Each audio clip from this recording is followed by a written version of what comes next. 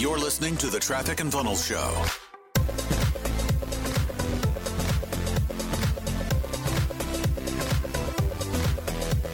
What's up, crew? I think the question is for you to consider, in regards to all the things going on in your business, this one question: are you lifting or are you leveraging? Are you lifting or are you leveraging? So picture this with me. Picture that you have 4 big boulders in your yard, right? And how easy is it to lift one big boulder or one big rock? You could do it. That's going to be heavy. It's going to be hard. But then what if you had to carry 2 and then 3 and then maybe 4, right? You probably can't do that. And if you can, you're abnormal and you might break your back. Versus those boulders you leverage, you lift through leverage, meaning machinery, and in this case, people, processes, clarity, confidence, vision, right? So this is something that's really important. A lot of people are capped. They're at their ceiling because they are lifting. They're not leveraging. And I think one of the greatest ways for you to leverage your time is to get very, very clear. So if y'all have noticed in the comments, and then I've done this with even our team, is just asking, okay, what is the number one problem that I'm facing? Because for you to understand, okay, do I lift, do I leverage? You have to understand and go to the one single thing that is the issue. And then you list them in sequence, your problems. And you tackle the first problem first, the highest problem first. That's what you go after. And if you're in a place where you only have currently today, the only option is to lift, then you lift. But what you don't want to do is have the wrong expectation for yourself to think that you can lift multiple big rocks at the same time. So you lift the most important rock, and that might be marketing rock. That might be the sales rock for your business. That might be the client success rock. I don't know. But that's for you to decide in your business. And when you're done lifting that rock, you need to step back and say, okay, what do I need to do right now to get the leverage pieces to lift these other ones? Right? So that you can get to a place in your business where that is actually the thing that's going to create the capacity, higher ceiling, or break through the current ceiling that you're at, whether it's 50 grand a month or 100 grand a month or whatever it might be.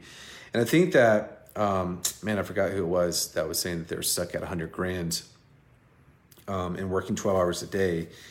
That should be an indicator that there's way too much lifting at this level, at this stage, versus leverage. And that could be multiple things. It could be that you're allowing things to happen in your business, meaning your time, you're allowing yourself to do things in your business that aren't the number one priority, or you fixing the number one problem. It could be several things that are causing that.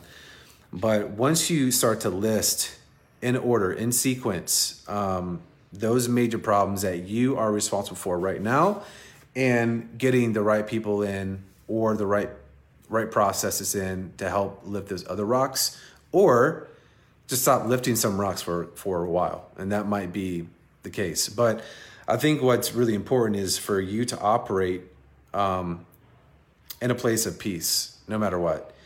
And we get into this game as entrepreneurs where, it's all profit, like we're just chasing profit, new levels.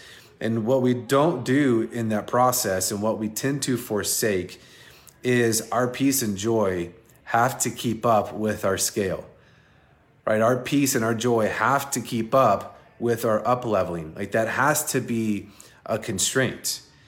And that's something that even recently I was reminded of, and I was even talking to Taylor about it recently, because I've got new levels of goals for My wife is home, and so she might kick me out of this room. We'll find out here. But I've got new goals of income and revenue that I want. And so recently it's been inducing not peace, not stress. And so I had to get to the place where I reprioritize. And if you look at my DMD, hashtag my daily math, you'll see that, and I actually sent a screenshot of this to Taylor the other day, the thing that I put at the top of that list of my daily numbers, my daily priorities, if you will, is peace, joy, and happiness. No matter what, that is the priority. And so that is the constraint. So everything has to serve that, right? And it's just been a game changer for me. So hopefully this is making sense. What is the number one problem that I'm facing? Question, yes. Tackle the yes. So this is great. I'm feeling like I'm lifting in marketing and lifting in sales and lifting in client success and lifting in operations. Yeah, so Sierra, you just have to prioritize and look at the biggest risk versus the biggest reward, right? And then slowly start to build the pillars for each one of those sections and or like the leverage machinery. So, for marketing, it could be ads and it could be a funnel, it could be a webinar, it could be a VSL. That could be a leverage piece for you, or it could be a marketing person, right? So what you have to do, and the question to ask is, okay, how can I get this, in the next 4 weeks, how can I get this same outcome, whatever department, it could be marketing, sales, ops, whatever. How can I get this same outcome in half the time with half the energy? Constrain your outcome in that way. Another question to ask is, what happens in the next 4 weeks if my marketing stops? What happens if I remove myself? Will it continue? Right? And this is how you start to prioritize, because if your marketing stops, your sales stop, that could put you in a dangerous place. But you might be at a place where you have plenty of cash in the bank, you have reserves, that now you can operate from a place of strength and power versus scarcity. And I actually remember this specifically. I think it was, when was it? It was 2016. I think it was 2016, like spring of 2016. Okay, yeah. So we did 127 grand in January, and then March it was like, oh crap. It went down to like 30 something grand. Our revenue was like, oh, that was all, it was a mistake. We just got lucky. And so everything just, felt like it was going to heck. But one of the things we realized is that our fulfillment wasn't locked in. We had some content for our fulfillment, but not much. But now we had a good amount of cash in the bank because we weren't spending much. We were taking a few grand a month, in income, and then we weren't really spending that much in ads. And then at that point we didn't have any employees. And so I specifically remember that we took 2 weeks off just to record our fulfillment, like dial in those processes. And I think we actually might have paused our ads just to go all in and focus on our fulfillment stuff. But we had some reserves, we had some stacks, if you will, so that, we just felt like that was a priority for us to get that locked in, because at that point it was just us. We didn't have any other team members to help us. And then the next hire that we made, so our 2 hires was an operational person, because anything non-production, even though it is important, it's not the priority. It still needs to get done, right? Like you still feel that. And then the other hire that we made was an ads person, even though I was a media buyer, because I needed to be in more leadership role, and we needed that piece to. My daughter was coming in here and thinks she wanted coaching. We needed that piece to just have more constant attention, okay? So, it all depends on the place where you're at right now, your resources, your reserves, right? If you're like on the edge, That's not a good place to be. So I would go freaking all in on marketing sales and kick the can down the road on operations and fulfillment. Get your reserves built up, get confidence built up. Now you have some breathing room, right? But if you're at the place where you're trying to do all these things at once, yourself, and you're moving, and you've got like life things going on, I mean, no wonder you're going to be stressed out of your brain, and you might want to quit. So it's just, you have to operate from a priority level, and cash flow and cash in the bank is the first priority. That gives you some confidence, some room. And then it's like, okay, now I can step back. I can breathe. I've got some cash.